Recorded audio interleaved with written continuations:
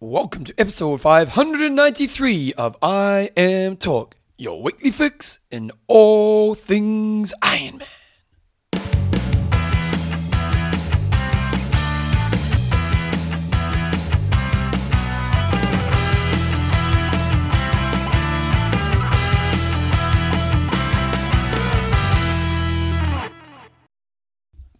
Righto, team, welcome along to episode 593, John. We're getting old. Getting up to 600. Up to 600. I'm talking with Coach John Newsom. Bevan James Oz, how you going, mate? Pretty good. Why is that? Oh, it's a nice day. Get out for a bike ride after we're done. How far are you going to ride? I'm just going to go along the Port Hills. Can you get into Littleton yet? No. When's it going to happen? Don't know, but all you international listeners will be loving that Littleton update. I get emails, probably 100 emails a week saying when we're getting the next Littleton update. So thanks for the no answers on there. It really helped. I'm Talk is proudly brought to you by Athlinks.com. Social networking for endurance athletes. Extreme Endurance. Your lactic buffer. And our patrons. And let's name a couple, Jumbo. Robert Dr. Dogood Turnbull. Roger the Chop Canham. And William Spector Moore. I think 007 might be in that one there, John. I think so too. Roger Moore. Okay, in this week's show we've got a bit of news. We've got age group. Oh no, we haven't. We've got discussion of the week. Are we doing the high five? Yeah. I thought you said you're going to take it out till next week. No. You clearly weren't listening and I clearly wasn't explaining myself. Okay, so it was both our faults. Yes. Good, okay, that's good. We're going to, website of the week, we've got an interview. With Matt Dixon. Uber coach Matt Dixon from Purple Patch. I have to ask him what Purple Patch means. Okay. Do you think? Well, let's have a guess. What do you think it means? You're in a good patch of form. You're in a purple patch. It means you're in a good... Is it? Yeah, I think so. We'll find out. What was the one with the rabbit who went into the briar? Into the... I don't know what rabbit warren you're going down, Bevan. Absolute gold. We've got some questions and answers at the end, so let's get into it, guys. This week's news. Last week, we we're going to have two new millionaires in the sport. They were going to take this race seriously. Show me the money. And I was a little suspect. I was more confident than you were. They were raging hot favourites, Daniela Reef and Gomez, and I was thinking, this is the end of a very long season. And I still expect them to win. But I said there's a reasonable outside chance that there's some other legend athletes there that could knock them off the perch, and they did. Yeah, so let's talk about the race. Let's go girls first, because I want to just highlight, Holly Lawrence winning the race, which is awesome, but also Anne Haug in second place ran a 1:17.27, wow, which is on par with most of the guys, take out Christian Blumenfeld, which got her within 10 seconds of winning the race. So the story of the day, not that I watched the coverage, but far out, man. That's smoking. 5 minutes faster than any other girl. And let's be honest, it's Emma Pellant. She was basically 5 minutes faster than most of the other girls as well. So smoking. So very impressive. 10 minutes faster than Daniela Reef. Now, Daniela Reef didn't have a fantastic run, so I didn't watch the coverage, but I believe there was live coverage going on.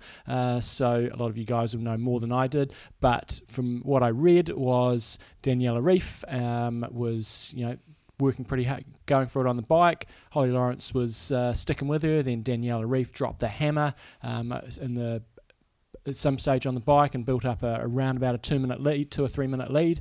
And coming off the bike, you're thinking, well, she's probably got it. She's 2 minutes. She's a good runner. There are girls that are faster, but but she ended up not having a very good run. 1:28.20 is not up to her usual standards. So she faded to third. Annie Haug came through for second with a 1:17. So she didn't lose too much time in the swim. She swam 25, so only about a minute down on the first two girls, but lost 6 minutes to Daniela Reef, but came home 1:17, impressive. Holly Lawrence swam 24 minutes, rode 2:12 and ran a 1:23 to win by 10 seconds. So unfortunately for Daniela Reef, no $1 million this year. No. Great racing though. Yeah, totally. And you said Holly Lawrence. Oh, well, that's not a great surprise. No, but still. She's I just love to see. Because she didn't perform at the Worlds, did she? Oh, she's had all sorts of injuries and things like that. So, she had a great... I think she did very well at the Island House try, so it would just be great if Daniela Reef hadn't blown up on the run and had a good run to see if those two head to head is great racing. So good to see that Daniela Ryf is not indestructible. Not that we want to be tall poppy syndrome and bang people off the top, but great racing by the girls. Well, in long course she is still. Yeah, but in short course she is not as dominant. Well, she was at 70.3 Worlds. Yeah, but like People long have a course you chance. can't see her losing a long course, can you? No. Whereas this one here she did lose a race. So boys side of things. Equally fantastic racing on the guys' side. So Javier Gomez, was a raging hot favourite, 70.3 world champion. Just really is not head and shoulders, but just class across the board. But what this race highlights, as with the Island House race last weekend or the weekend before, is at this stage of the season, people are getting a little bit tired. And he actually said that. And he's been going since March. He said he got on the bike and the legs just weren't there. Yeah, so...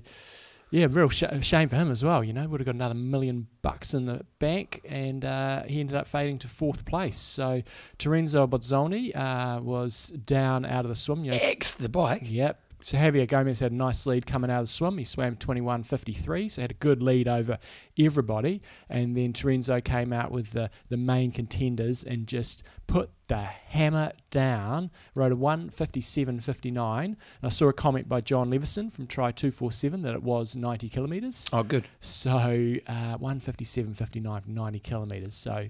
And it's a TT really too, you do isn't the it? maths on that. That's a pretty handy average speed. Well, it's 45k an hour. That's smoking, isn't it? Smoking it. Jeepers creepers, that is smoking it. So I think he also had a 3-minute lead coming off the bike, but Christian Blumenfeld, who has been killing it on the ITU circuit this year and won Super League, came home with a 1:13.33 to catch Terenzo reasonably late in the run. I believe it was about 16 or 17 Ks. I'm not 100% sure on that, but went on to win by around about 40 seconds or so from Terenzo, who was the winner last year, and Sven Rieder, the wily old ITU campaigner who got a bronze medal in the 2004 Olympics. So 13 years later, he's still, banging heads with these dudes, but he was 6 minutes behind those guys. So the front two really were absolutely killing it. One thing on Terenzo, John Hancock, the Mountain Snail sent through, Terenzo has changed coaches recently. He was with John Auckland for a long time, for a long time, and now he's gone with Daniel Peru. So it's going to be interesting to see. Well, it seems to be working because last week he had Island House got pretty close for second there. And then the week before that, he did Los Cabos, and then he obviously had a good performance in Kona, and then he's got Western Australia coming up this weekend. So bloody hell, man. He is one of the athletes that really does race more or less 12 months of the year. And, I hope he can, if this is a sign of where things are heading, bring on next year. Because Terenzo's always been the guy in longer, and the 70.3s is a killer, but in the longer stuff, he hasn't really cracked it. And, we're just starting to see he had that fast race last year. First top 10 in Kona this year, maybe. And he's still young enough. I don't know how Terenzo is. I think he's only about 31. Athletic age is... Okay, let's go. You guess. My guess? I'm going to say 32. I say 31. Okay, you said 32. I said 31. 32, John Newsom. You took it out. March the 1st, 1985. There you go. Athletic age, he is a super veteran. He has been around for a long time. He was winning world junior titles when he was about 15. He was a celebrity in New Zealand when he was about 16 on Sportscaf. Yeah. So the other piece of news from the race, which has been a little bit controversial, John, the Prince of Bahrain. Is he the Prince of Bahrain? Well, he's just a prince. A prince? Yeah. What a mini? A sheik, not a prince. I don't know if he's a prince. Everyone calls him the Prince. Sorry? The Okay. Prince. He's got some good songs. Yeah. See what I did there? Yeah. Unfortunately, he's dead, though. I'll back it up. Anyway, he's qualified for Kona, John. He has. Woo! Via the military division, which is pretty crazy. So there was obviously a military division at the 70.3 champs over there, and he's got his ticket to Kona. So look, you play by the rules. I'm always an advocate.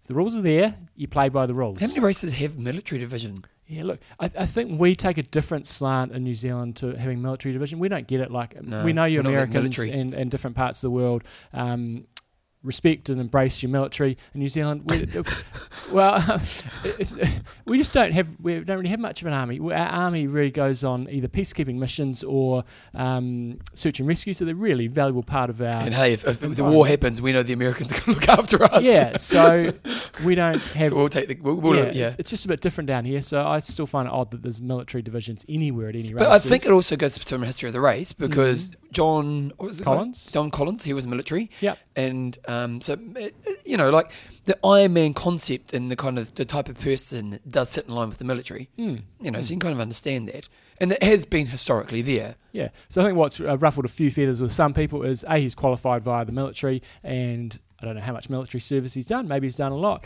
And other people are also complaining that he either had a separate wave start for himself. Back it up. And did he have a separate wave start? Well, he went with other athletes and things like that. And I don't know the exact ruling around that.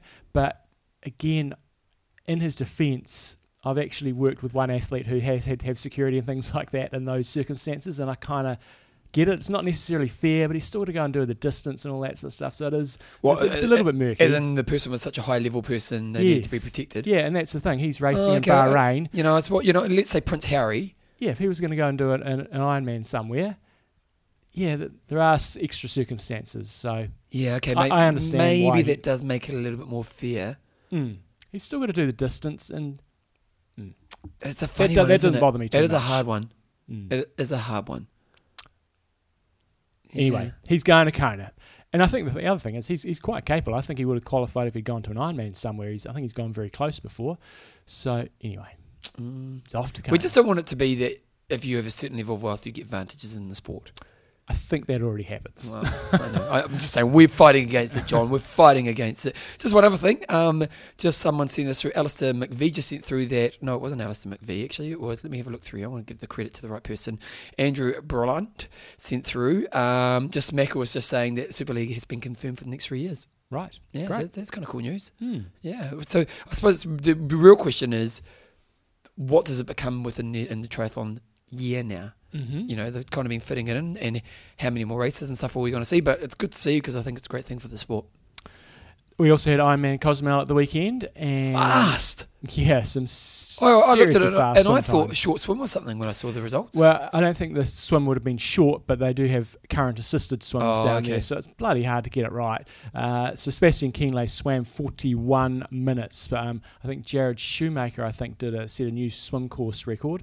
But yeah, 41 minutes for the swim, so it's clearly current assisted or short. And the bike, though, set a new course record 4:10 and ran a 2:51, so 7:48.11. Nice. Very impressive. So I did, often with these end of season races, I wonder, are these guys going there just to clip the ticket and just get their Kona validation done? But clearly Sebastian Kienle was giving it plenty. But pretty good swim from him. Because when you look at the field, you had Schumacher, he did like a 39, but pretty much everyone else is in 41. Now, admittedly, it's not the Kona field, but he's got some good swimmers there. Yeah, so he's over 2 minutes down on Ivan Rana, so I'd say it's better than what he did in Kona, but probably where he'd hope and expect to be. And also when the swim's a bit shorter, it's going to mean that the gaps are a little bit shorter as well. So very impressive. Michael Weiss was in second place. He had a very good run for a guy that's an Uber biker and often doesn't run that great. He came home in 7:53, and Ivan Rana in third in 7:58, and another sub 8 hour for Stefan Schmid as well. He went 7:59. I do wonder if this is a slight change in strategy for Sebastian Kienle or not, because traditionally he does mid-season Germany and then goes on to Kona from there, and maybe he's changing his strategy, going, well, I've got my Kona result, I'll get myself guaranteed now, and maybe he tries a slightly different build-up, because I think he is going to need to try something different to beat both Jan Frodeno and Patrick Langer if he's going to run a 2:39 again. So interesting to see where Kienle takes, because he has got all the goods. He's got the bike, and he's shown at times that he really has got the run, and just needs a little bit of luck and swim a little bit better, and who knows. Should be good racing. Well, the irony is traditionally your argument was always you can't really have that mid-season or June, July hard race and do well in Kona, but that's been disproven over the last couple of years. And it's because Frodo is a bit of a freak. It has, but when you look at Frodo's wins in Kona, I remember last year, he won, but he said he didn't felt great all the way through. So if you want to have that lifetime best performance in October, it's not impossible to do it, but it seems, I don't know. It's just I still think you probably don't want to be doing mid-season Ironman, do some racing, but I wouldn't be doing it. Yeah. Girls side of things, we had some fast racing as well. Good old Holly Lawrence took it out, John. No, she did. Lisa Roberts took it out with an 8:54. Came home again with a sub 3 hour marathon, 2:59.19. Kirsty Yarn was second, also under the 9 hour barrier with an 8:58, and Sonia Tasik was third in 9 hours and 53. Anya Baranek back and fourth. So Lisa Roberts, fantastic race. Swam 49, rode 4:59. God, she loves her nines in this race. 49-minute swim, 4:59 on the bike, 2:59 run for an 8:54. John, we've got Ultraman happening right now. Or is it just finished? Done and dusted. I have to say, Ultraman, time to update your website. Yeah, I know there's guys that do that race that must have a few spare dollars, in terms of maybe just donate, I don't know, $500 or something. Nowadays you can get some Fiverr to do a website for you. Jeepers creepers, team. Yeah. This is an example of 1990s. It is poor. So I actually, so I got the email through because I did ask him to send me through a bit of an update, and it was actually from the race winner, Rob Gray. And so the results they put up are all on a whiteboard. So he took a picture of the whiteboard for me. But his report was Jeremy Hopwood, and day one they do the double Ironman swim, and then they bike 90 k's around towards the volcano, very hilly ride, and then the second day they do the big uber long bike ride, and then the third day they do the double marathon, basically from Harvey all the way down the Queen K. Just brutal running. So day one, Jeremy Hopwood dominated the swim, but then had Rob Gray had the ride of his life to claim a decent lead, and then day two, good old Arnold Sulikov made an Eddie Merckx style breakaway right at the start and held it to the end of day two. Nice. He had a fantastic performance that day. It was wet, slippery, and super windy going up the Kahalas, and the descent. So you have this descent when you go up the Kahalas, you go up through Waimea and you turn right, and you've got this beautiful climb, and you go sort of the long way to Harvey, and then you have this downhill that's fast, and the road can be slippery even when it's dry, which sounds a bit silly, but if you get a bit of wet up there's quite a few trees on either side, and you get leaves on the road and stuff. It's really sketchy, and he said the descent down to Harvey was super sketchy. He played it safe because he wanted to stay alive, but Arno took all sorts of risks, hitting 90 plus kilometres an hour, and the road was wet and slippery. He thinks he rode the descent around 6 minutes faster than Rob. So that was the story on day two, and then day three, Rob started the day with a 40-minute lead on Jeremy Howard, and another 24 minutes on Arnold Sulikov. The Frenchman took a flyer off the front and was 7 minutes faster through 10 Ks. Really? That's impressive. Jeremy went through the marathon 22 minutes before Rob. So remembering he only had 40 minutes on him. So if they kept at that same pace, he's going to lose by 4 minutes. So he knew he had to dig deep in the second marathon. Arnold slowed down and he passed him going up to a scenic lookout. But Jeremy didn't let up. He finished with a 6:24 for the double marathon. That's solid. That's impressive, man. It's 2 3:12s in that sort of heat. After what you've already done. Yeah. For the double marathon, he had to dig deep and very deep, and he put in Rob put in a 3:29 for his second marathon and ended up with a winning margin of only 4 minutes. Wow, that's pretty cool. So first place you had Rob Gray, did 22 hours 19 minutes. Second place Jeremy Howard in 22 hours 23 minutes. And third place was Arnold Sulikov in 23 hours and 17 minutes. First female was Cherie Steinberg in 26 hours and it looks like 6 minutes. And only had three girls. Second was Amy Kraft in 30 hours 37.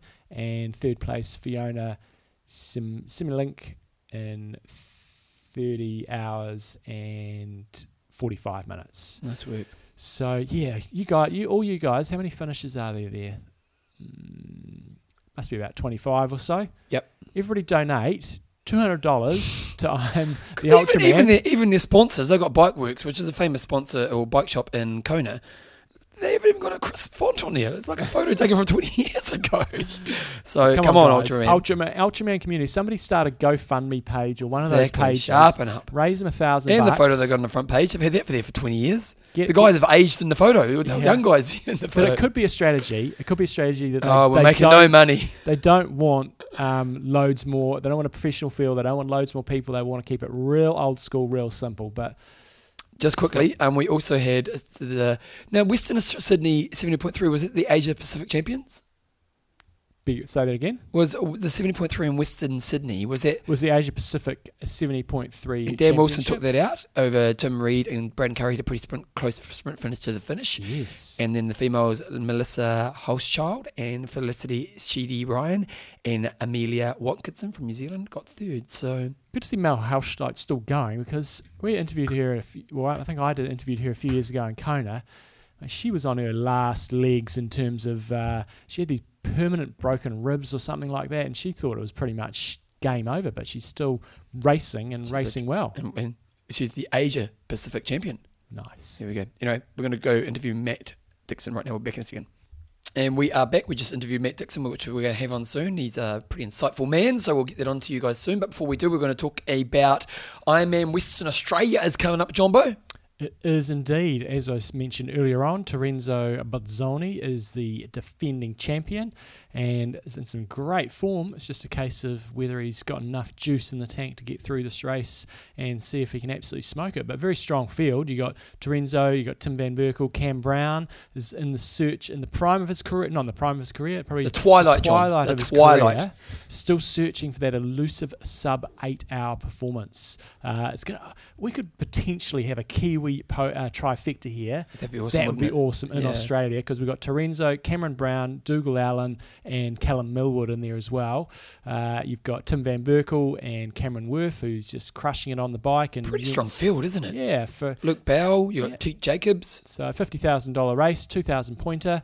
Very good men's side of the field. And on the girls' side of the field, Yvonne Van Vlerken, Mel Halstead, who did the half last weekend and winning there, and Carrie Lester. So you got three top quality athletes there. You know, Carrie Lester has been extremely fast in rote and had some top 10s in Kona, and the other two girls should be a really good race. All three are predicted to come in via Torsten's ratings at 8:57.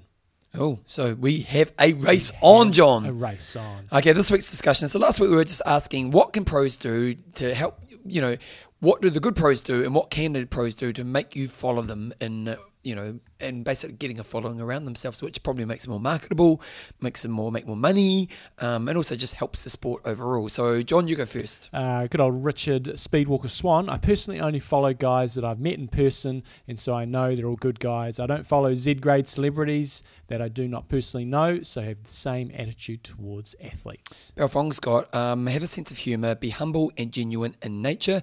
Don't take yourself too seriously. Interact with your fans on social media and in person, and post a mixture of things that don't just bang on about one thing, e.g.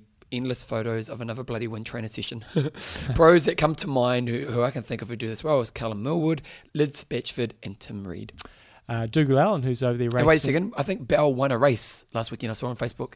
I think she won like a first triathlon or something. I just saw a photo of her raising her arms and she was looking pretty happy. So if you did, well done, Belle. Great. Dougal Allen, who is a pro himself and racing in Western Australia. Awesome thread, following with interest. Personally, I've always tried to look up to pros that show the balance between athletic drive and non-triathlon aspects of life, especially family. But anything that matters, whether it's politics, environment, music or craft beer. Nice. Thomas O'Quirk has got, don't be a dick. Be human. Don't show every single tweet as a training advertisement. Show us that you are human, but mainly just don't be a dick. Paul O'Dowdy, good old pod. Be authentic and not try to be something you aren't. Brownlee Gomez, Frodo, Sebi, Sanders, etc. All honest and come across as no BS guys. Alan Hutchinson's got quite a few comments about being humble and down-to-earth pros, although I think they do get a lot of people following them for their real reasons. Is what is the opposite approach. Macca, Starkey, one could say these guys are the total opposite of what most people are describing, yet I would say they have a lot of followers, which is really true. Like actually being willing to push the edge is often attractive as well. Dave Dowdy, I'm looking for insight, something that does not come out from the media. It must be real, authentic, and not a marketing opportunity. And that's another theme that comes through. People get a little bit tired if you're someone that just constantly plugging your brands and not much It's hard else. with that because I'm sponsored by Reebok, and I'm pretty hopeless on social media, so I probably will lose my sponsorship eventually. But they want you to post pretty much 3 times a week for them. And like I don't post that. I post once every kind of 2 weeks. Yeah. And if you post every, like it's like, I don't want to be doing that. You Yeah. know, like it's really hard. And so, it is a hard thing for a pro because sure you get a deal. Like I think nowadays there's a big expectation of what you're going to have to give in return with a sponsorship, and they want the social media nowadays. So it's definitely a challenge of getting that balance right. Because if I were to do 3 Reebok posts a week, which I'm not really putting my end of the bargain in, it means I probably have to do 40 posts a week, which for me, I'm just not that involved in social media. Ian Farrell's got pretty simple here. He's got training details, sense of humour, videos, something different / unique. Aaron Lee says, take a lesson from Team Wurtle. Heather Wurtle and Trevor Wurtle, 100%. I'll do one more. I'll go right to the top. And I think at the top we had Dave Hayward. He's got, I'm looking for professional athletes in any sports that are role models for my kids. Good sports, no scandalous issues, solid work ethic. I always love watching Crowe because he comes across as a real family man. I like role models that show hard work pays off, but you can still be a normal human being. Last one I'll do, Ian Farrell, training details, sense of humour, videos, something different / I've already done that one. You have? Yeah, just like that was my last one. Right. It's the story of my life. You said something about family there. You said something about Crowe. Yeah, that was up top. Oh, yeah, because it was one I did before the one you did. Right. Yeah, Dave Hayward. I listen to everything you say. It's just like I listen to everything my wife says. Yep. Everything.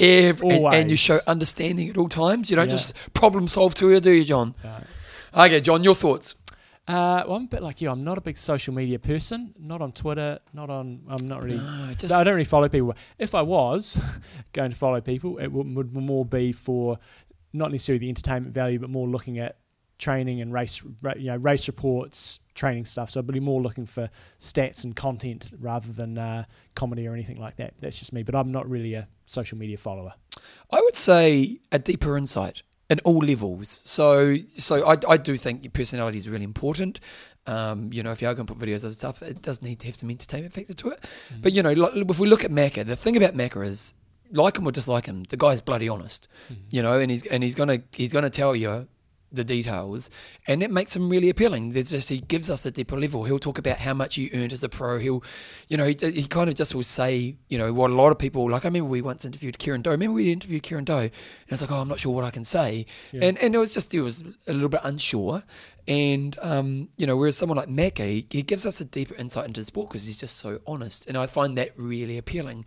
And so when you get a pro who does give us that deeper insight, it definitely makes them more appealing, So I don't think there's one answer to this question, because then you look at Callum Millwood, who's a pure entertainer, but he does a great job of it. And like his cupcakes, he doesn't do it anymore, does he? I think it was a lot of work for him. But it was a cool angle. It got everyone in the sport. It was a bit of a community thing. So there's not necessarily one way. I do think you need to be true to your personality, but at the same time, I do love it when someone gives you something and you go, oh, I never knew that, and it's really cool to know that. And even just, like some of the deeper insight into what's happening in the pro world and stuff like that. Now, everyone's so PC in our sport. That's why someone like Macca shines out. We look at some other sports where everyone's pretty like Macca, then maybe we would prefer kind of less of that. But yeah, that's probably what appeals to me. This week, Christmas is coming, so you can share some thoughts. The best triathlon item you've bought this year? It can be a small scale, it can be large scale. It might give people some ideas for Christmas presents. One thing I was thinking of the other day, John, is how many people are barefoot running now? Not a great deal. Not that I've seen. That fad really went through, didn't it? It did. I know the argument is get your feet stronger and all the rest of it, and leaning and front foot landing. I'm planning on doing not some barefoot running, but I've got my old pair of 5 fingers, thanks Pete McLeod. Pete McLeod, I've seen him a lot the other day. Yeah, and I plan, if I can get this running sorted, I'm not in a good patch. 16 minutes ain't happening. I am not in a purple patch. You're not in a purple patch, and you're going to find out soon that John was right. It wasn't about a rabbit. But I am planning on doing a bit of running with him. I don't really want to do the barefoot because where I'd go would be grass, and I'll probably get pins and needles all through my bloody feet. But no, I still see real value in it, but it's just a matter of integrating it into a run as a skills exercise rather than a philosophy of I'm going to run bare feet all the time. It's more of a like doing a drill basically. I find it really fascinating. Maybe a discussion we can have in the future is the fads that faded away, because that was all, go back 3 or 4 years ago. Oh yeah. I remember a guy doing a Christchurch marathon. He was a big unit too, not overweight, but he was probably about 6'4" and a solid 6'4", and it was freezing. It was one of the, I think it was the year you did it actually. Remember? That got really cold. Yeah, he did the marathon in bare feet. Oh, I was thinking, mate, you might think you're cool right now, but anyway, 1, 2, 3, 4, ha-fa! We had the big Pack and Save triathlon John, festival at the weekend. I did see your water bottle. We'll go through that later on because I was going to bring that up too. And I had to... No, we'll go through that later on. Okay. But I went on the front On a foot. race director, sort out your water bottles is tip number one. Good point. Have some... Yeah, so Someone proofing. I just share a few things on being a race director because I had this big race at the weekend and for me, it's a big race. You know, we had about 420, 430 people racing, so it's a good sized race, but it's a very... it's a sprint triathlon. Entry fees are sort of $60, $70. It's not like you've got tens of thousands of dollars to employ people. So it's more or less is a one-man band with a lot of support, with some more support on race day. So if you're thinking about doing a race, organising a race, here are a few things you can do, and also might give you a bit of insight into what I try to focus on. And I'm not trying to pretend I'm the best race director in the world, but I think I do a pretty good job for the value, the amount of money that people pay for an entry fee. I think they get pretty good value for money. So first thing, always try to do is put yourself in the athlete's shoes. So, and I just go to so many races, and I sometimes think that the race director's not necessarily doing that. And so just little things, if you're trying to organise a race, think about the things when you've been in an event that really piss you off, and try to get on the front foot and make sure it doesn't happen. So a few things that annoy me is things like really, really long prize givings. Yeah. It's like people just switch off and they just get sick of it. We had a shitload of prizes to get through at the weekend, but I tried as hard as I could and had a plan to try to keep it moving. So it's if I'm doing prize giving, that is happening quickly. If you've got to celebrate the people who are getting the prizes, but you've got to move it along at just the right pace. And hopefully I got that right mix. And then other things for me, this year I took a change from doing race briefings and a lot of smaller races. You do your race briefing just before the start. This year I thought, bugger that. I'm doing a 2-minute safety briefing, and I actually timed myself before. It was a little bit over 2 minutes, I think 2.5. But I put an online race briefing and put all the information online and said, you've got to read this. I'm not going through the course on race day.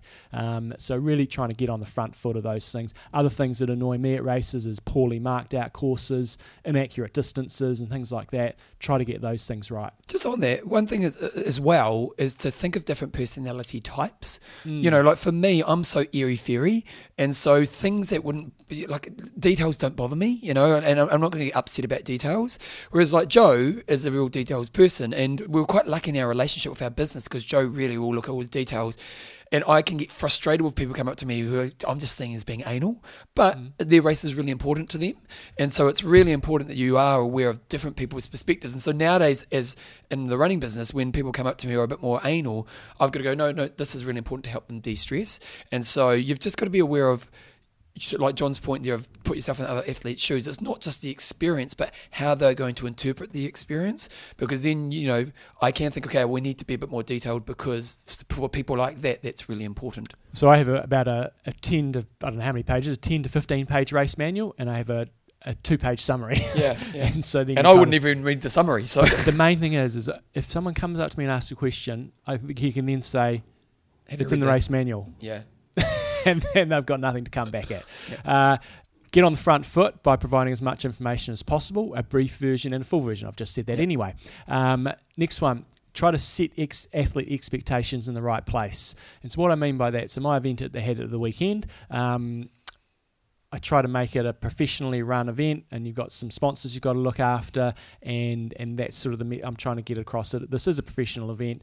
We've got timing chips. We're going to have results, all that sort of stuff. At the same time, I also have other events that I run that are grass level events, and you might be paying sort of $30 or $40 to enter. And really important to again make sure that when people rock up, they know it's an old school triathlon. I'm getting a race number and a result, and that's it. Yeah. Just so they don't get disappointed. You're much better off having the people that are expecting the Ironman experience potentially not turning up if that's not their John, cup of here's tea. a funny story. Mike Pero, who Met him a few months ago. Mike Pero is a famous New Zealand businessman. He's got a mortgage company and so on. And he once said to me, here we go, this is a funny story. He said to me, set the expectations low and then over-deliver. And he said, I'm going to email you some stuff. He didn't email me yet. So he set them low and didn't deliver. Number 4, expect few volunteers and rely on paid fundraising groups. So, for example, I think I probably had about 45 to 50 helpers on the race day. 3/4 of them are from paid volunteer groups. So I have a dragon boating team and some local lions. Really don't expect people to give you a lot of help. And that's not being mean, that's being realistic. People are time poor. When you ask for volunteers, you get the same old people. They're so helpful, the people that help me, and I'm infinitely thankful for it, but it's usually 5 or 6, and that's after sending out an email to a database of maybe 2,000. You're getting maybe 5 or 6 responses, if that. So just expect little help. Just with that, how do you train the people? Again, it's about giving them the information, but if you're a marshal, you don't need a lot of training. It's point them this way. And then so I have a swim director, a bike director, a run director, and they go around the course before and just making sure that each person knows what they're doing, and then they've got an information sheet on what they're supposed to be doing. But it's about putting the people that don't know much in the simple positions and putting your experienced people in the key positions, bike, mount, dismount, etc. And then the final point, number 5, is learn about what funding you might be able to get in your local area. So there are quite a few angles where you can get, for example, in New Zealand, I can get a little bit of funding often from council. You can often go to in New Zealand through gaming trusts and things like that. So you'll be surprised that there are grants available out there. Often you need to be part of a club to be able to access them, so running events through clubs is helpful, and especially if you have kids events, there's often a far greater chance of getting some money. So it's just a few tips on race directing, and there is only 5 today. Well, 6. Talk about the bottles, but it's coming later in the show. It's coming later. Okay, we've got a great interview up with Matt Dixon. He's got a new book out called The Fast Track Triathlete. This is a great interview. Matt's a bit of a wise man. So here is Matt Dixon. Okay, guys, we've got Matt Dixon on the show today, super coach from Purple Patch, worked with many pro athletes over the years, as no doubt you've heard, also works with age group athletes, and has got a new book out, Fast Track Triathlete, Balancing the Big Life in Long Course Triathlon. So welcome back to the show, Matt. Thanks for having me, guys, once again, really appreciate it. Just first of all, Purple Patch, what's the meaning? It's actually it's great. It's to confuse my American friends, as I'm obviously based in San Francisco. But it's an English saying which means, loosely translated, as it were, timing life when you're performing at your optimal level. So it's that sort of period of flow where you can't put a foot wrong, and while we can't live in that state of wonder all of our lives, we can try and aspire to have more of them in our life, and that's sort of part of the puzzle and the solution that we try and create.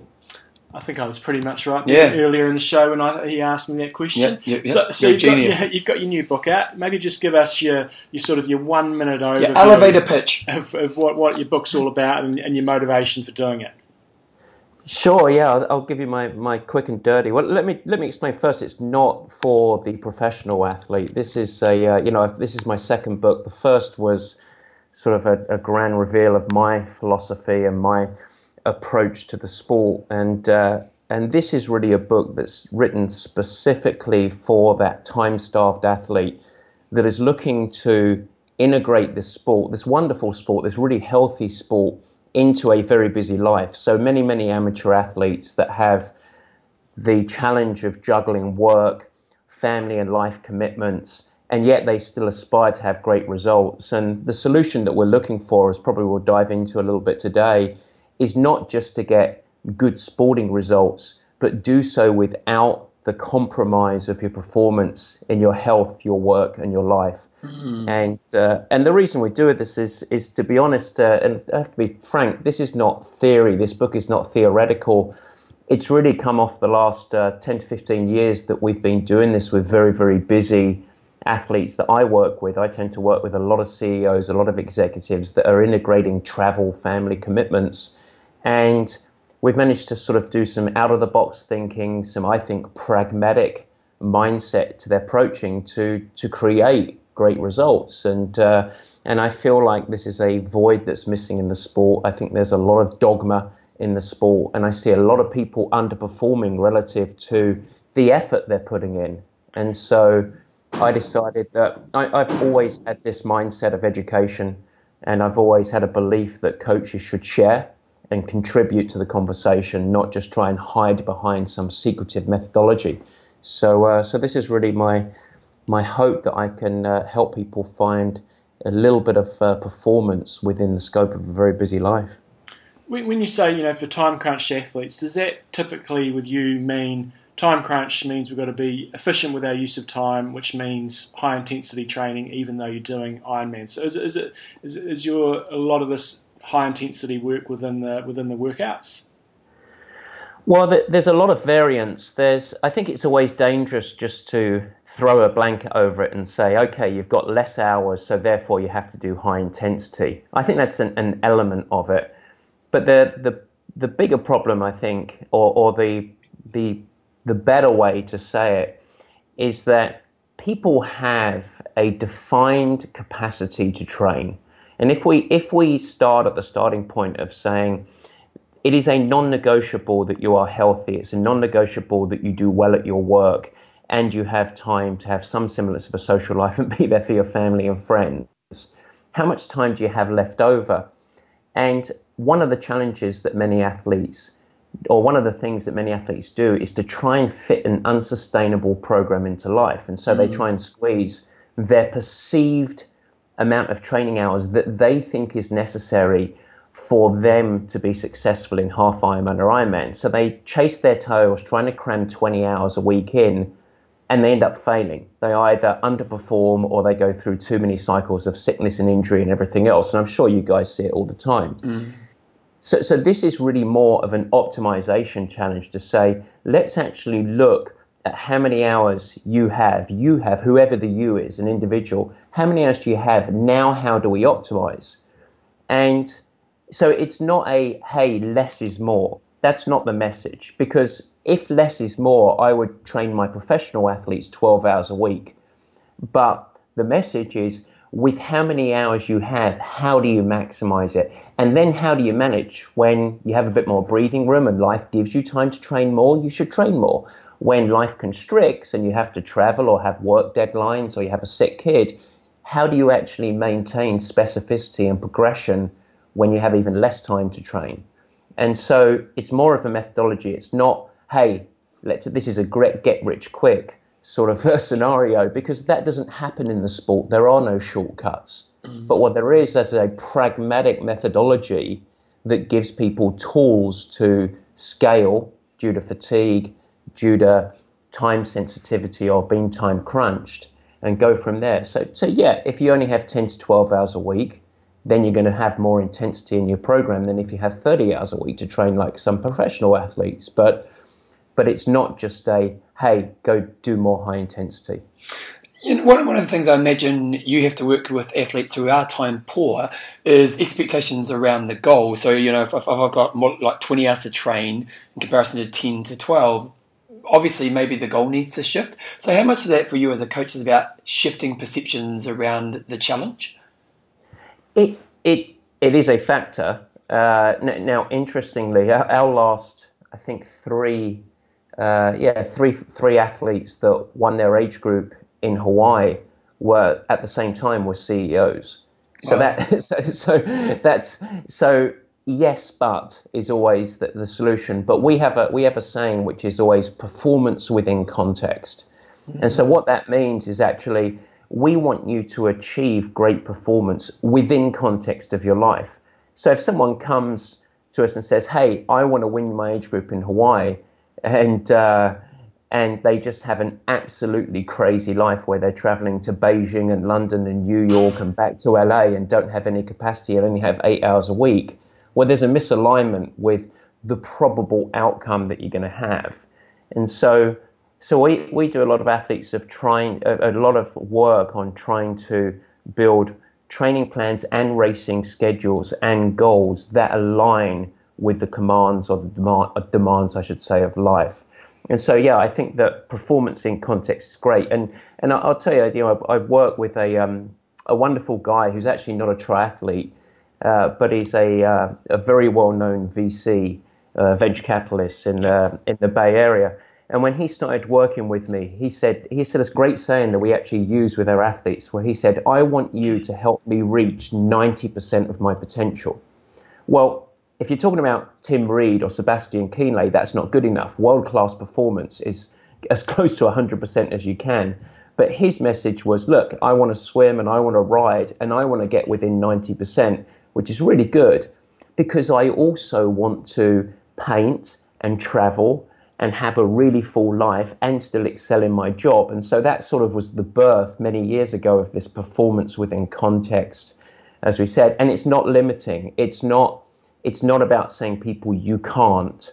It's about how do we and what's really realistic within the scope of your life. I think that's absolutely a factor. Yeah. So what about, a lot of people will be listening to this going, well, I get it, I've only got 10 to 12 hours to train per week, but I've got to go out there and race for 9 to 12 hours if I'm sort of towards the front end of my age group, and I'd like to go for I find that in the past I need to do my 100-mile bike rides. And so what's sort of your advice to those people to give them peace of mind that maybe doing a little bit less, they are still going to be able to achieve an Ironman finish in good time, or do their expectations need to change? Say maybe it's somebody who's gone from having no kids to having kids, and they're going to have their time slashed. What's some of the opportunity costs from training less? Yeah, I mean, the last piece you said there, the kids factor, that is a real conversation, because if someone has a busy life and then adds a kid into the equation, the initial season, I think, and this actually goes all the way up to the pro level, male or female, and obviously the female from the physical side, but even if you're a new father, let's say, that is a huge factor. And I think that is a conversation around expectations and management of that. But globally, it's absolutely not hey, you've been training 16 or 20 hours a week, and more than likely, if that is a unsustainable program, you have faced either underperformance relative to the effort you've put in, or a consistent cycle of injury and sickness. And it's about reframing the discussion and saying, what you need to create is sustainability. Consistency is the magic word in performance across all sports, and it's particularly in our sport. You need to create consistency. And so what we have athletes do is say, let's go through a cycle where it's not about just the accumulation of training. It's about training effectively, applying a training stress and achieving a positive adaptation. And so if we can really sustainably layer on weeks and weeks and weeks and months and months and months of effective training that achieves positive adaptation, if you now add up all of those training weeks over many, many weeks, because as we said before, there is no shortcut to this, when you actually look at those hours, that is what creates readiness. Now, within the scope of it, if an athlete is getting ready for an Ironman, there is an undeniable need to occasionally hit some big sessions. So this isn't like, hey, you only need to ride 2 hours every weekend and you're going to be ready to do a wonderful 112 mile bike ride or 180k and still run off the bike.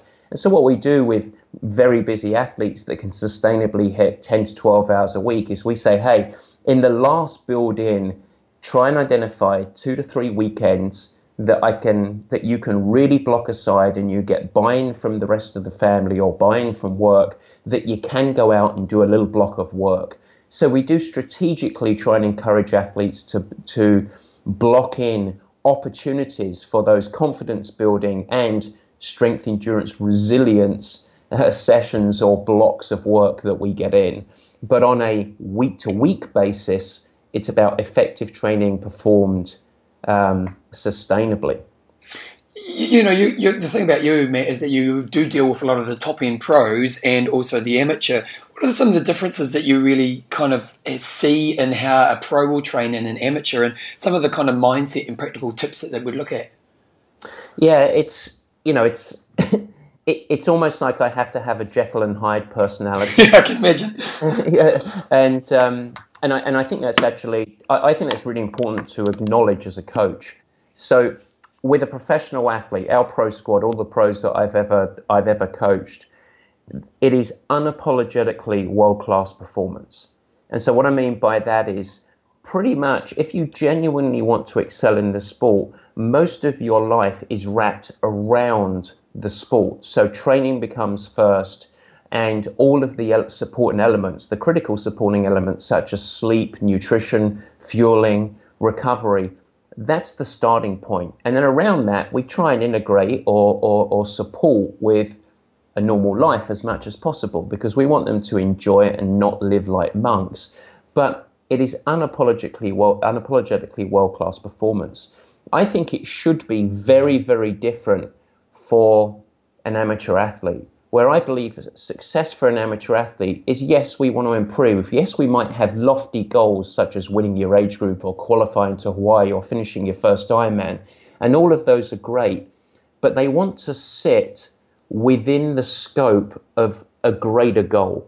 And the true greater goal should be that by integrating this sport into your life, which I think is a really healthy sport, it's swimming, cycling and running, all body, different challenges, different emotional escapes as well. By doing this, you should be able to achieve your goals, but you should be healthy and improve your health. You should actually, by doing this, thrive in the workplace. You should be a better version of yourself that you can bring to your friends and family.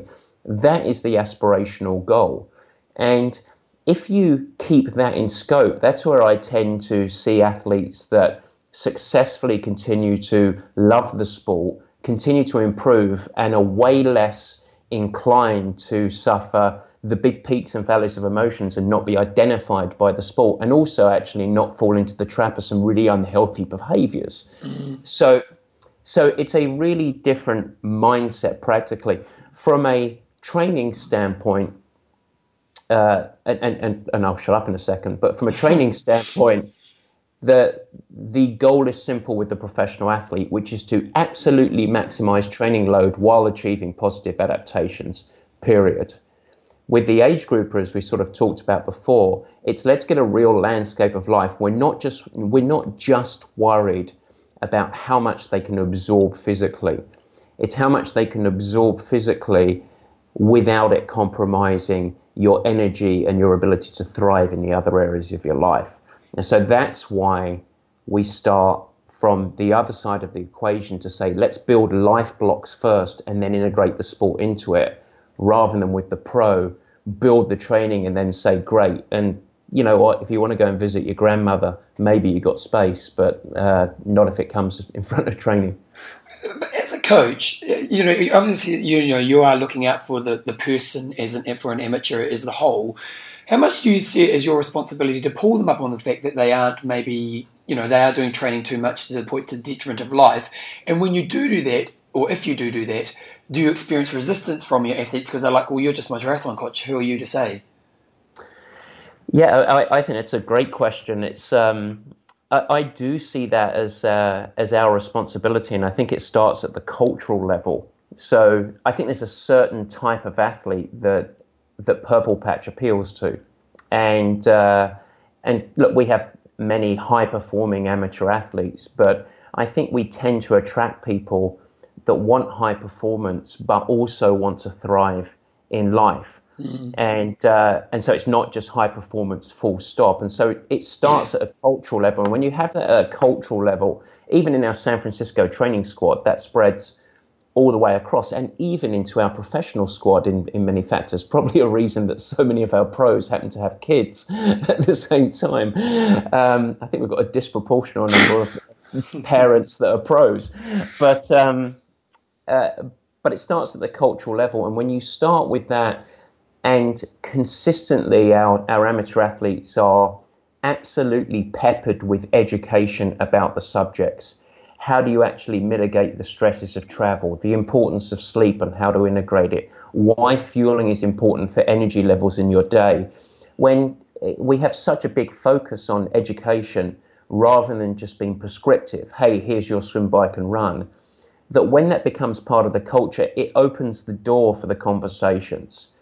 And in fact, the truth is, the way that I work with most of my individual athletes that outside of my pros tend to be really busy sort of C-level executives and those types of people, that's what they seek. They actually seek, yeah, I want to do the sport, but I want to thrive over here. So it starts to stray into a phrase that I'm not a fan of, life coach in many ways, and looking at the big picture.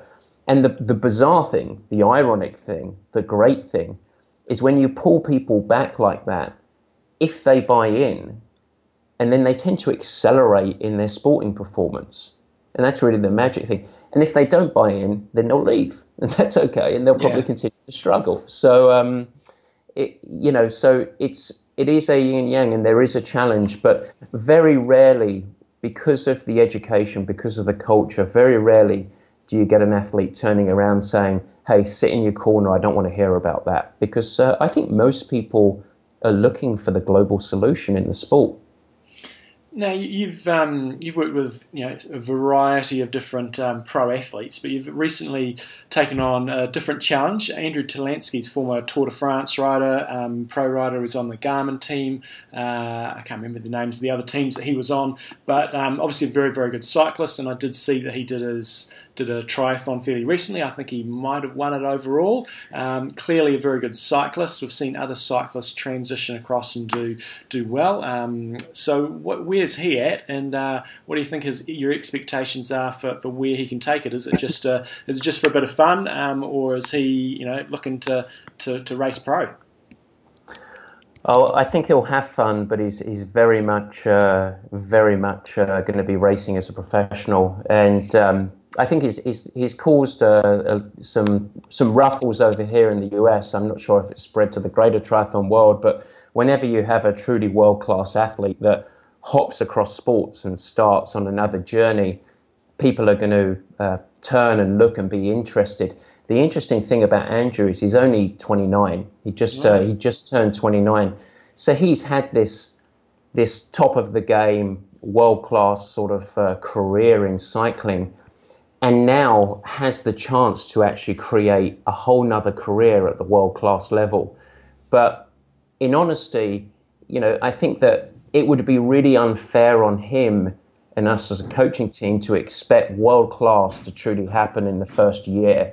In fact, I would imagine that if all goes well and he is a good athlete that can develop gradually, I would imagine it being a 2 or 3 year journey to get up towards the world-class level in triathlon.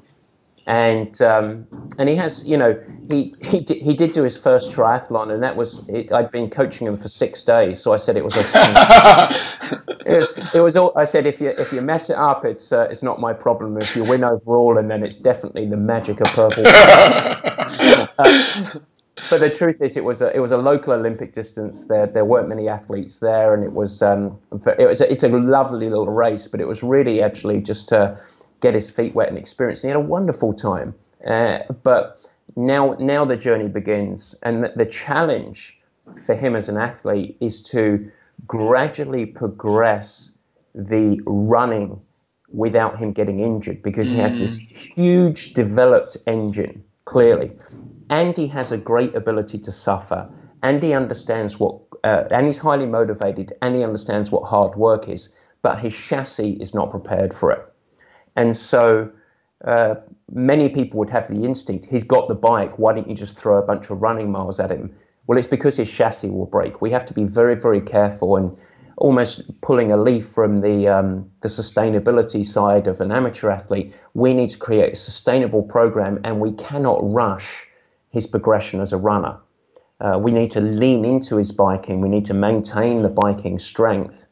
I don't think I'll be able to gloat about turning him into a great triathlon cyclist, but we want to keep that strength.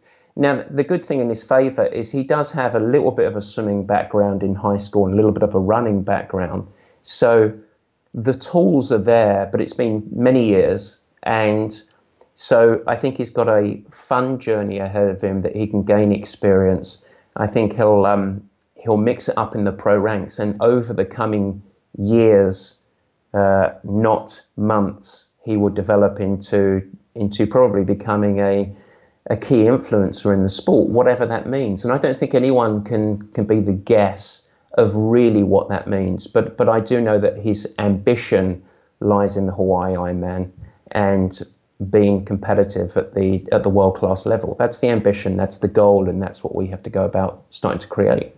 So you might tell us to go and talk to him about this, but if he's only 29 and, you're on, cyclists are going to be making a hell of a lot more money than triathletes. And he was a guy, I can't remember one year if he won the Tour of California, but I remember watching and he was either winning it or he did win it.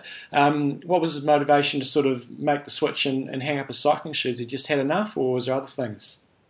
No, I think it's probably a question best asked to him himself, but in my conversations, I really bought into his reasons. I really understood it, and in fact, when we had several conversations before we said, "Hey, let's work with each other," but he felt like a purple patch athlete to me, and this is what I'm getting to is.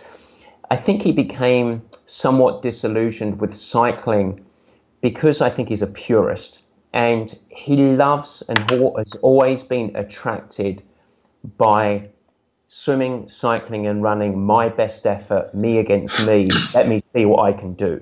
Mm-hmm. And that part of the sport really appealed to him.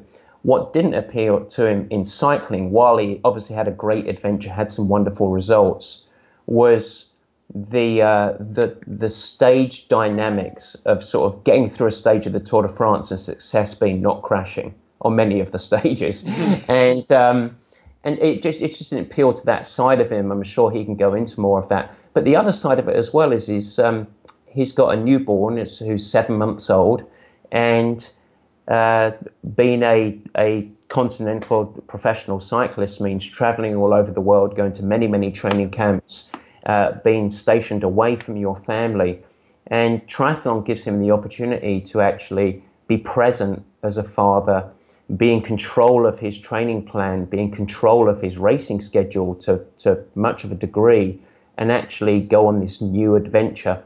And so I don't think it was as much, I don't like cycling, I'm going to turn my back on it. It was more, I've got this massive appeal to this really unique sport where the elements of it are really appealing, but I don't want to wait till I'm 35 to say, hey, I'm going to do it in the sunset of my performance. Why don't I do it now? And so it's a big risk for him, but it's also, I think it's great for the sport. When have we had cyclists coming across at the peak of their career? And you've got Cameron Worth, obviously, who's been a great addition to the sport. Now, over the coming years, we'll have Talansky. And hopefully that raises, if these guys do develop and they do bring a higher level of at least one of the disciplines, wouldn't it be great if the whole sport rises because of the influence of some of these? I think it's a great thing. Outside of my own selfish endeavors of trying to help him do well, I think it's great for the sport when people from other sports come across. We sent through a few questions, or we've got a few listeners to send through some questions. Duncan Penfold just got, how do you tell when it's time to change focus? Do you train VO2 for 2 months, then move back to threshold for 2 months? Do you chop up the available time into appropriate size blocks, or do you test and change focus after the improvements have been banked? Goodness, how much... Yeah. How much time do you have? Yeah. So the one thing I would say to start is, let me answer it this way, and I hope this is helpful.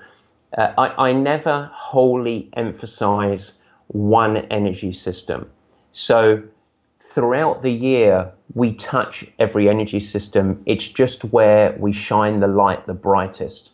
And one of the...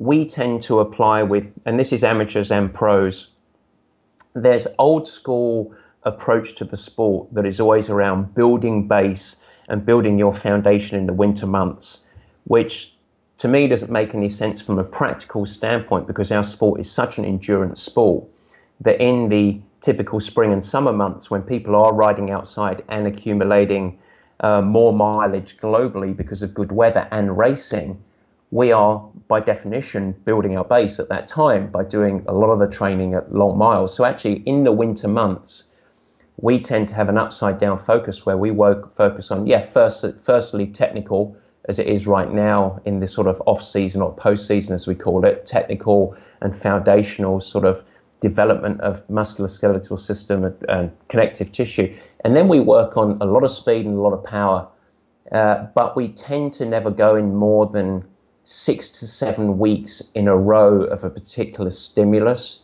where we're shining that bright before we shift it. And it's too big of a question, unfortunately, in this forum. Maybe what was his name? I think it's a good answer. Duncan. Yeah, it's good. Yeah, Duncan. I'll write a blog on it. There we go. Nice. I'll write a blog on it. But yeah, 6 or 7 weeks, then shift the stimulus. And basically, you're kind of doing a bit of everything in that shining the light kind of theory. Yes. Mick Simpson said, what piece of advice do you find that age groupers ignore the most, and why shouldn't they? Two pieces of advice, the two biggest things. Number one, going easy enough in the easy days, and that's even in a time-crunched schedule. People tend to go too hard on the easy days, and that's because they don't have focus, they don't have buy-in or understanding of what their program is. And when they go too hard on the easy days, it dilutes the effectiveness of the key specific sessions of that week or block. And so that ends up being diluted. You end up having a monotonous, low variance type training schedule, and people tend to accumulate more fatigue and get less of a yield from training. The second big problem, and I think it's the number one thing to get right, is athletes fueling or consuming calories immediately following workouts. I think it's way more of an important factor than actually consuming calories during workouts. People tend to treat themselves like foie gras geese and force feed themselves when they're training, but it's really post-training that becomes the important thing. And that achieves a few things. The first thing is recovery. The second thing is actually to turn off stress that's associated with training. And it helps portion control, food choice, and energy management for the rest of the day. So those are the two big things that we start with first, is post-workout fueling and going easy on the easy days. What do you think, Joe Combs, what do you think is the best result you've had as a coach to date? It's, it's hard to look by Tim Reed winning the World Championships last year. That's that's a nice thing. But we have it's interesting that it's not just associated with my pro athletes. I love working at the world-class performance. I love professional athletes improving, but it's not actually always the results that get the headlines that are the most appealing. And I'll give you an example.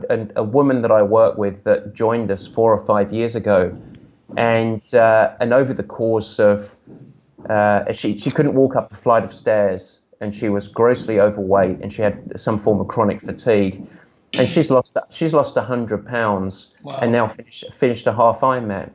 Well, how can I not be proud of that? And working with one of my CEO guys, that when he joined, he actually used to play in the NFL, the Professional Football League, used to play for the Seattle Seahawks, got into the sport, 47 years of age, looking for a coach, and every coach said to him, well, it's all a case of just not slowing down now that you're getting older. And I spoke to him, I said, what a bunch of nonsense. You've only been in the sport for 2 years. Let's get you faster. Let's get you qualified to Hawaii. That's what you want to do. And he did that. He got faster. He's 52 now. He's got faster every year. And just last week, he managed to get his wife involved in the sport. And just last week, they both qualified to Hawaii. Wow. Well, that's a wonderful source of pride. He's a CEO. He's really busy.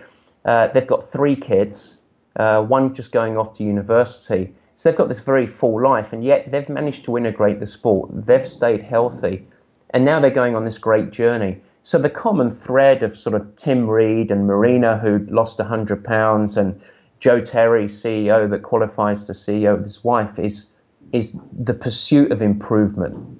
And so that's where my pride comes from. It doesn't just come from athletes winning Ironman races, athletes qualifying. It's the defining backbone of trying to improve and become a better version of yourself. And along the way, yeah, it's great to have qualifiers. So I'd say that's the best way I could answer that. Okay, last question we had from Ben Boyd, really around recovery from races, especially if you're, say, doing a half Ironman long middle distance race, say, as a build up to your key race. What do you typically find? How long for athletes to recover? And let's take somebody maybe in their 40s. Obviously, for older athletes, it might take a bit longer. But any generic advice you've got around post-race recovery from maybe your sort of B or C races leading into an Ironman?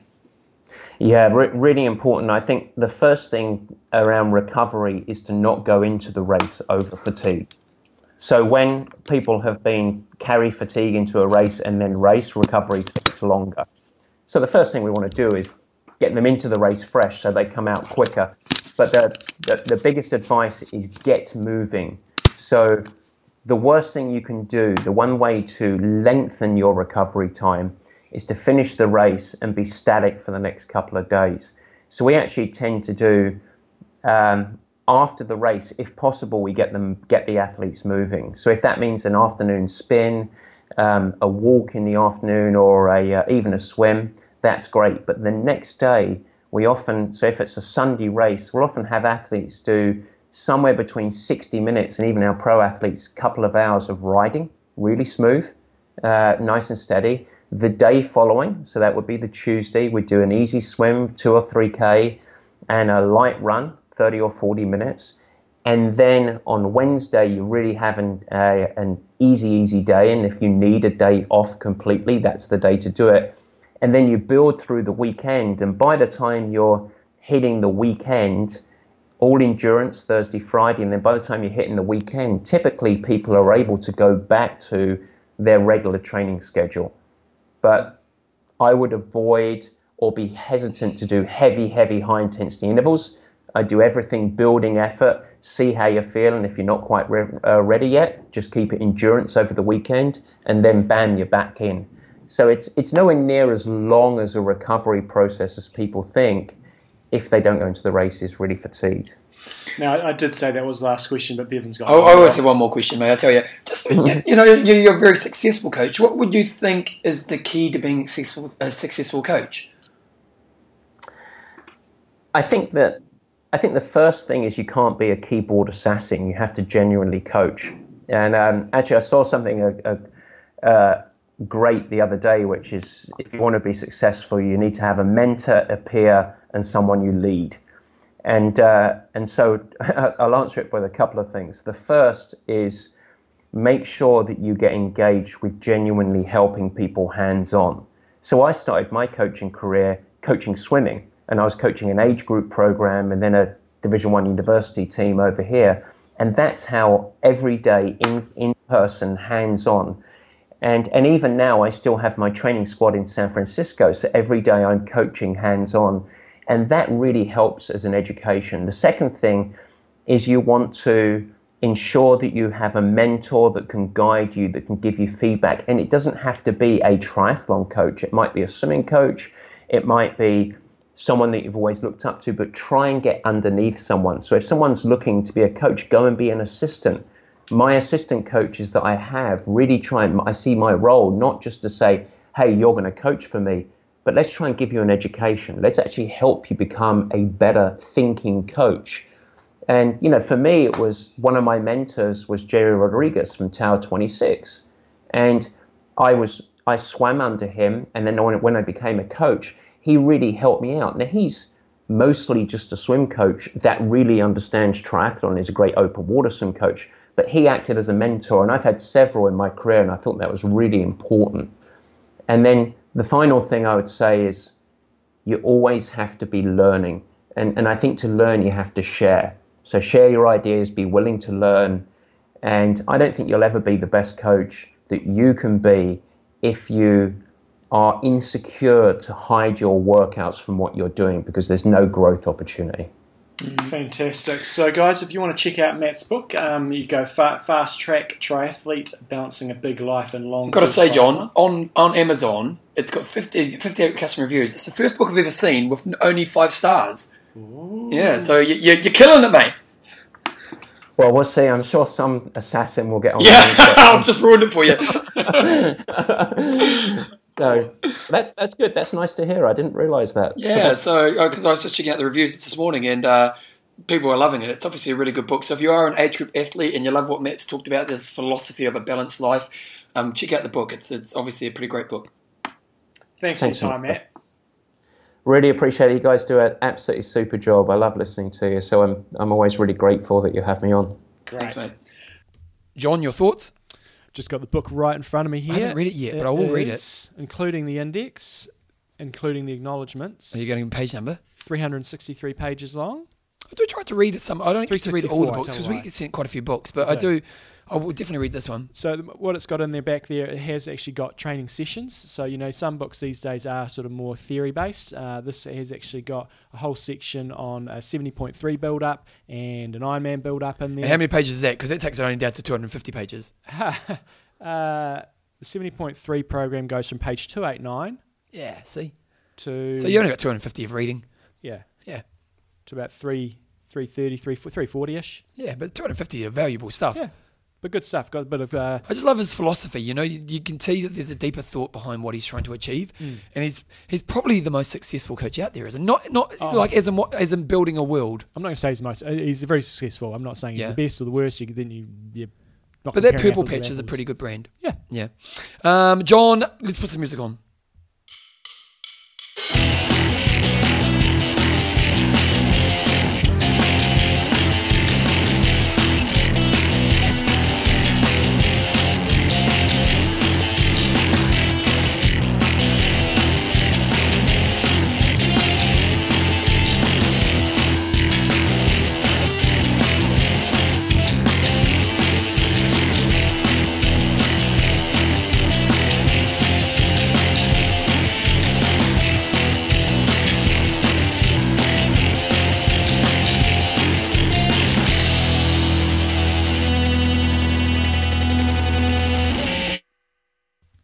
Website of the week. This is a website we use quite a lot, John. Yep, this is going to be a 1-minute website of the week, sportsstats.ca. I am sick and tired of going to the Ironman website and not being able to get the results that I want from a race live tracking. These guys seems to do most of the timing for a lot of the Ironman and challenge races.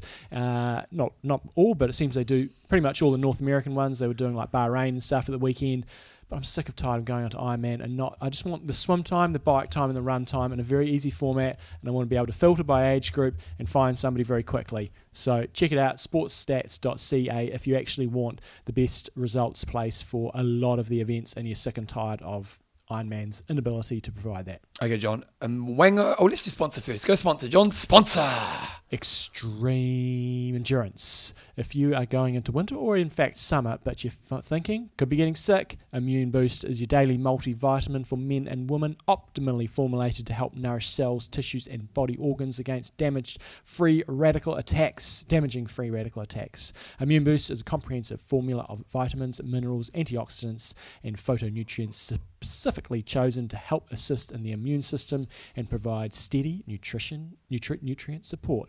Got to say, I was slamming down the Immune Boost last time. Really? Last week, I was on the teetering on the verge of getting sick, because it was some pretty long days, and just sort of going, man, I hope I really don't have to get sick on race day. Just started slamming it down and got through the week quite nicely. A little bit sleep deprived, but certainly got through the week thanks to Immune Boost. So really find it makes a big difference in terms of staying healthy, especially when you think you're sort of teetering on the edge. So check it out on xendurance.com.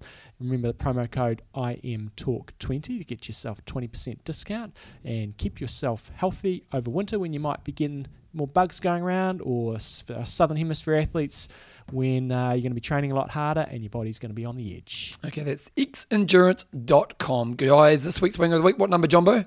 Okay, I'm going to randomly select it on johnnewsomrandom.org, and we're going to go for, let me just see, what haven't we done for a while? the slippery Bevan. Okay, this is the most swim time, and Adam, Callagis, I'm going to say Callagis. He did 2 hours and 45 minutes. I think it must be quite time of season for training.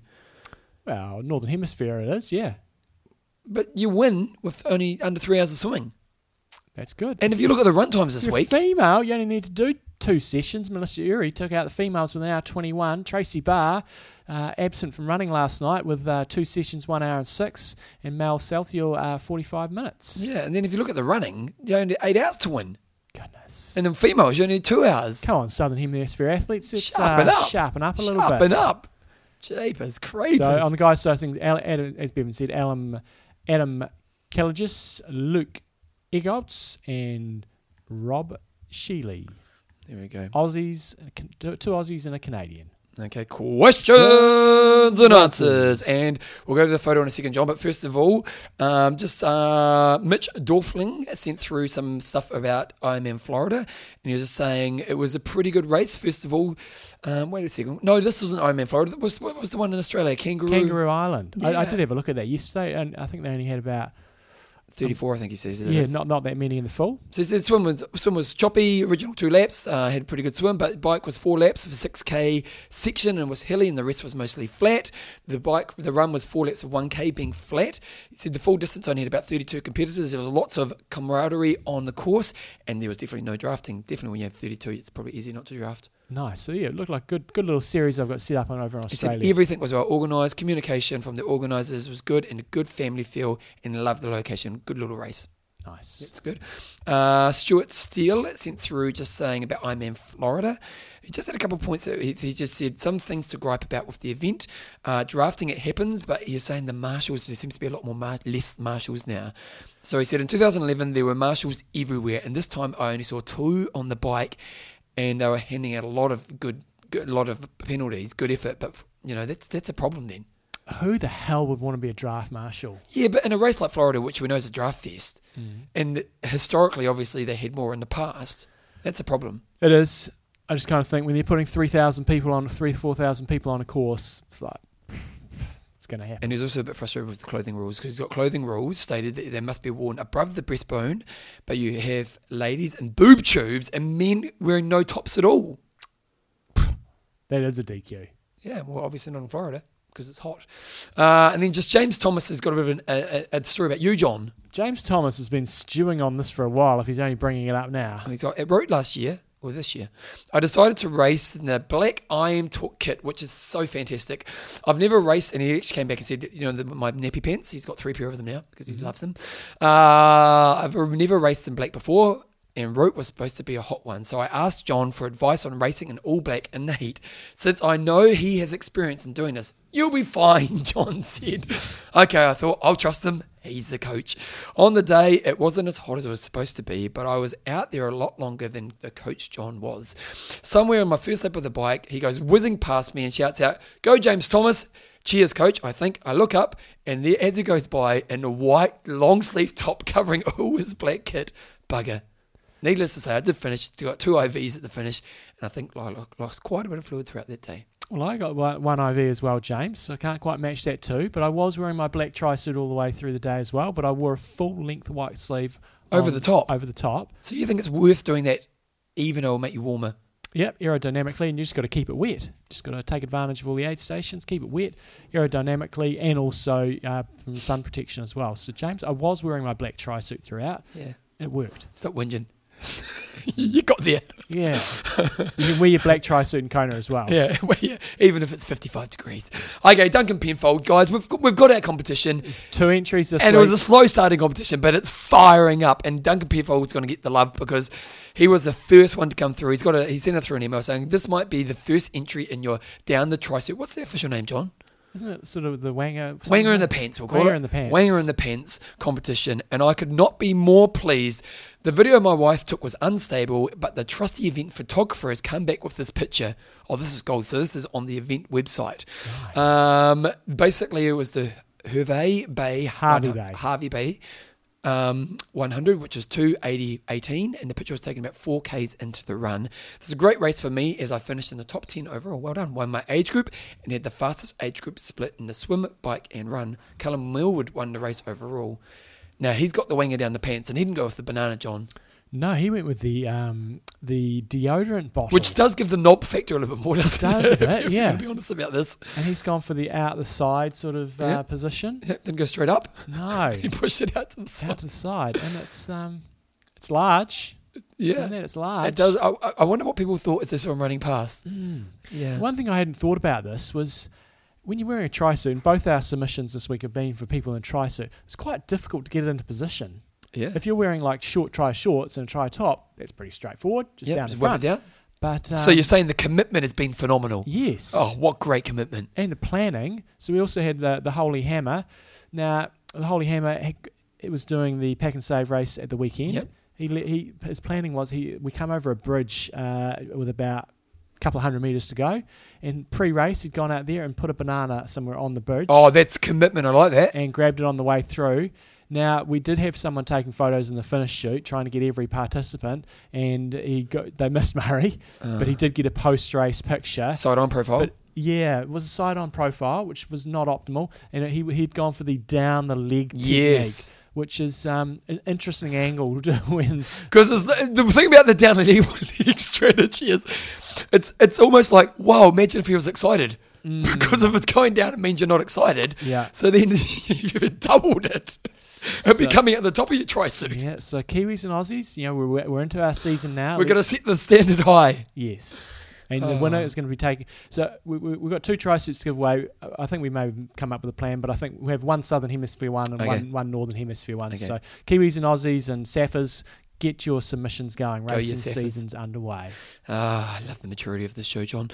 Okay, John, your water bottle. What happened? I was running the other morning, and Coach Gail, who's a great coach, she came up to me. She says, "Did you see John's bottle?" And she cracks up laughing. I go, "What do you mean?" And she pulled up a photo. We're getting Americanized down here, and I'm helping with the Americanization of this country. What do you mean? So we're doing triathlon. Are you doing the triathlon? So what happened, John? Well, I'm on the phone on Friday morning, so the race is on Sunday, having a chat to good old Dr. Feelgood Dave Dwight about something. He was my bike course director, did an outstanding job. As always. Great official as well in terms of making sure people don't unbuckle their helmets before they wreck the bike. He's pretty hard ass on that, is he? He stops them, and he is forceful. People are like, what the hell? He makes them do that helmet back up. I was talking to him on the phone about something. It was like probably 8 o'clock in the morning on Friday. I had these drink bottles, been sitting in my garage for a couple of weeks, ordered them like 6 months ago. You're a good planner, aren't you, John? Planner. Now, with my logo, I'd had this logo design, really cool logo, really happy with it. But I hadn't actually had it put into one file. I kind of just done it myself. I pulled 2 bits together. And so I had the logo and the Pack and Save logo. And then the bottom, I'd just written Triathlon Festival in a font and then just made it into a JPEG file. They actually look really good. But then when you go and do artwork for things, they need a different format. And so I sent it across, and they said, we just need to change this because that's not going to come out on the printing on a bottle. I said, that's fine. They sent me a proof, and I didn't even look at it. I just thought, that's fine. So it wasn't your mistake? Or was it your mistake? It was their mistake, and I didn't pull them up on the mistake. Okay. And so the wording said Triathlon Festival. And I was just talking to Dave, and this bottle was sitting on my desk because I hadn't even opened the boxes before that. She looked at it and went, dropped an F-bomb. No. And I thought, God, I'm a dick. So I thought, right, I've got to get on the front foot. Posted it on Facebook. Made a joke of it? Made a joke of it. You got to laugh at yourself. Had more responses than any other post I'd done. And people were going, this is fantastic. It's going to be a collector's item. Don't worry about it. And I was like, that's okay. Front footed, John. I did feel like a dick. A real dick. Well, you should have. I know. But well done for front footing it. Yes. Well done. Okay, guys. Patrons, if you want to become patron of the show, you go www.iamtalk.me, and these are a few of our patrons. Ken, the mighty Red Welsh. Yancey, the man of fashion, Arrington. Recently became a dad. Yeah. Paul, Chainsaw Link. Oh, Paul Chainsaw Link. Okay, John, sponsors.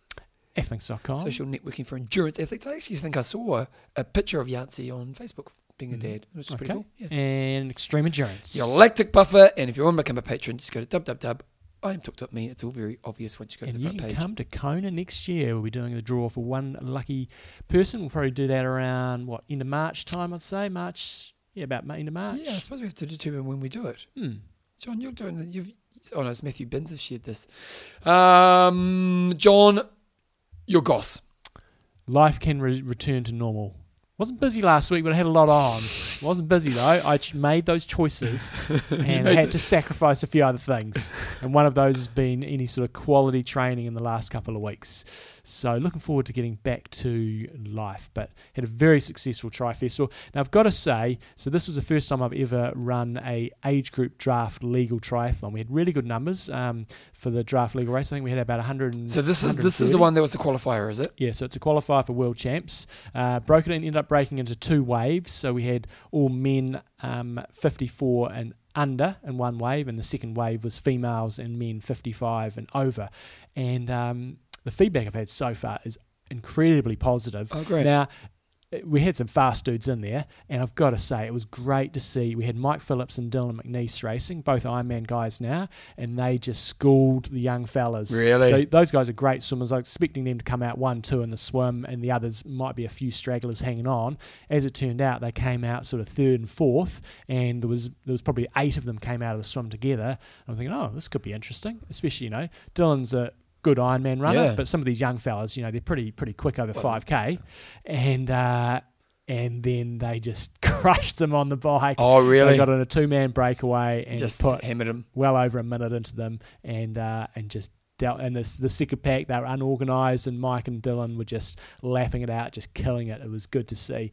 But the age groupers, there was 60 on the start line, and on the bike, it was really interesting to watch. There was lots of 1s and 2s, and there was a couple of packs formed, a lot less than what I would have anticipated. I didn't really get to see too much of the girls' race. I was running around doing other things, but lots of people were coming up to me afterwards and just saying, it's just really different. There's just that extra added pressure. You're pushing a lot harder. Things are a bit Spikes. more out of your control, and really enjoyed the pressure moment. And receiving similar comments from Australia. They're going through their qualifying for World Champs as well, and guys just saying, it's fun, it's different, you're putting the foot down. And it was a cool course we had. It was a 5K lap, so you're coming past the crowd, and people really loved it. So who won?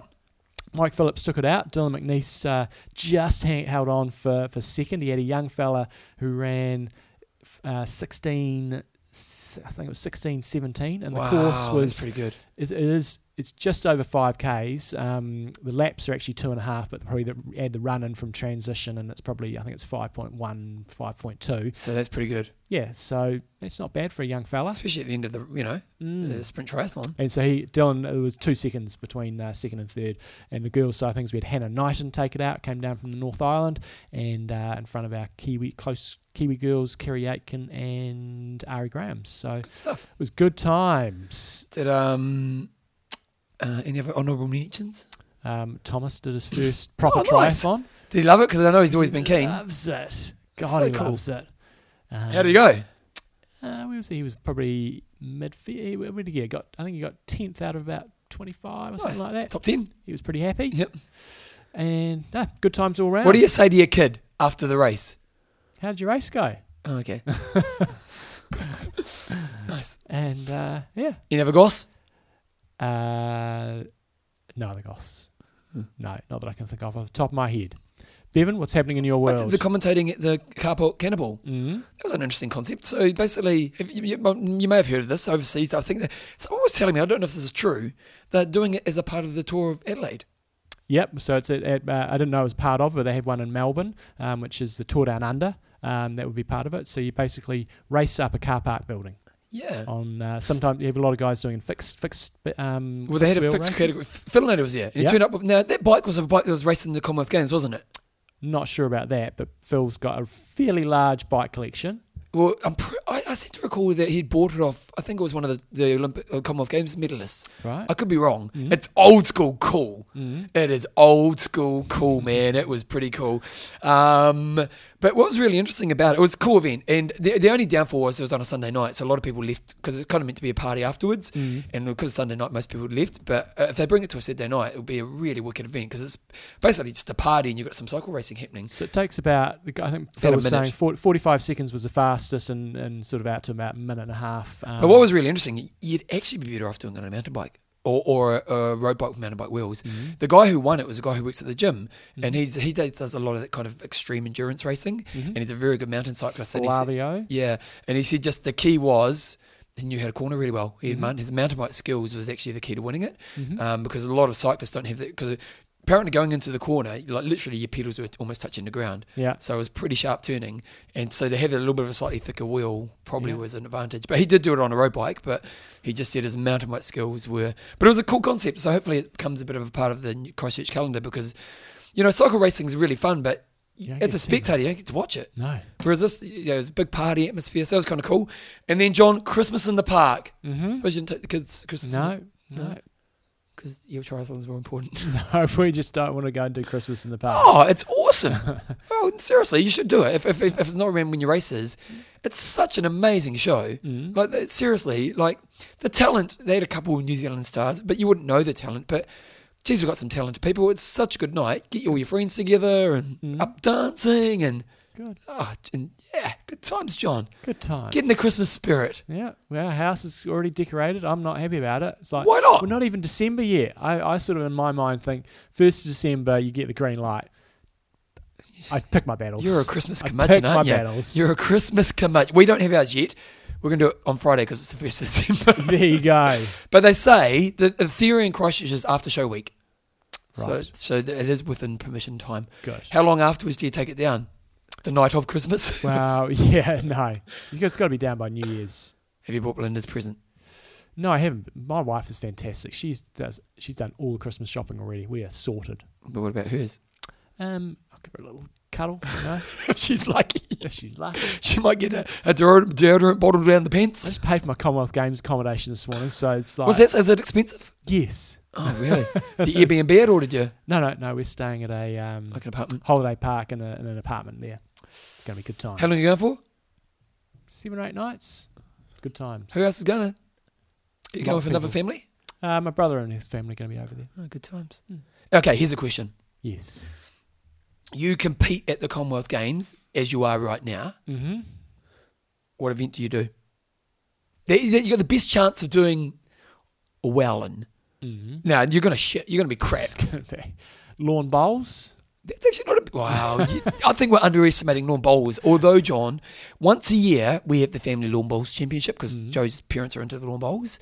And last year I just about beat Ken Reid. Duck quacking competition. Not that it's the Commonwealth Games. It was on the news last night and they were calling it a sport. I'm like, really? Yeah, we got a couple of podium finishes, John. We were pretty good. Yeah. What would you do? I said lawn bowls. I wouldn't be good at anything else. Lawn bowls. I wouldn't be good at that either, but at least I've got a fighting chance. Whatever. Drive it up and try to put them off their game. Yeah. What sports is the most fluke? Lawn bowls. I'm thinking. Everything. No. Well, some sports are more fluky, like surf lifesaving. You're sure you're going to be a pretty good swimmer, but getting the right wave makes a big difference. They should have surf lifesaving. There's your chance. There you go. I do 50 metre swim. Yeah, there's a lot of chance in that Yeah, one. because I remember when I raced you in the 50 metre. I was at 25 metre. I It was raced you a in. timing error. Look, it was not. I took it out. Look, just face it, John. I'm a faster swimmer over 25 metres. Anyway, let's wrap it up. Iron Russ. I'm Mendo. Train hard. Train smart. Kia kaha.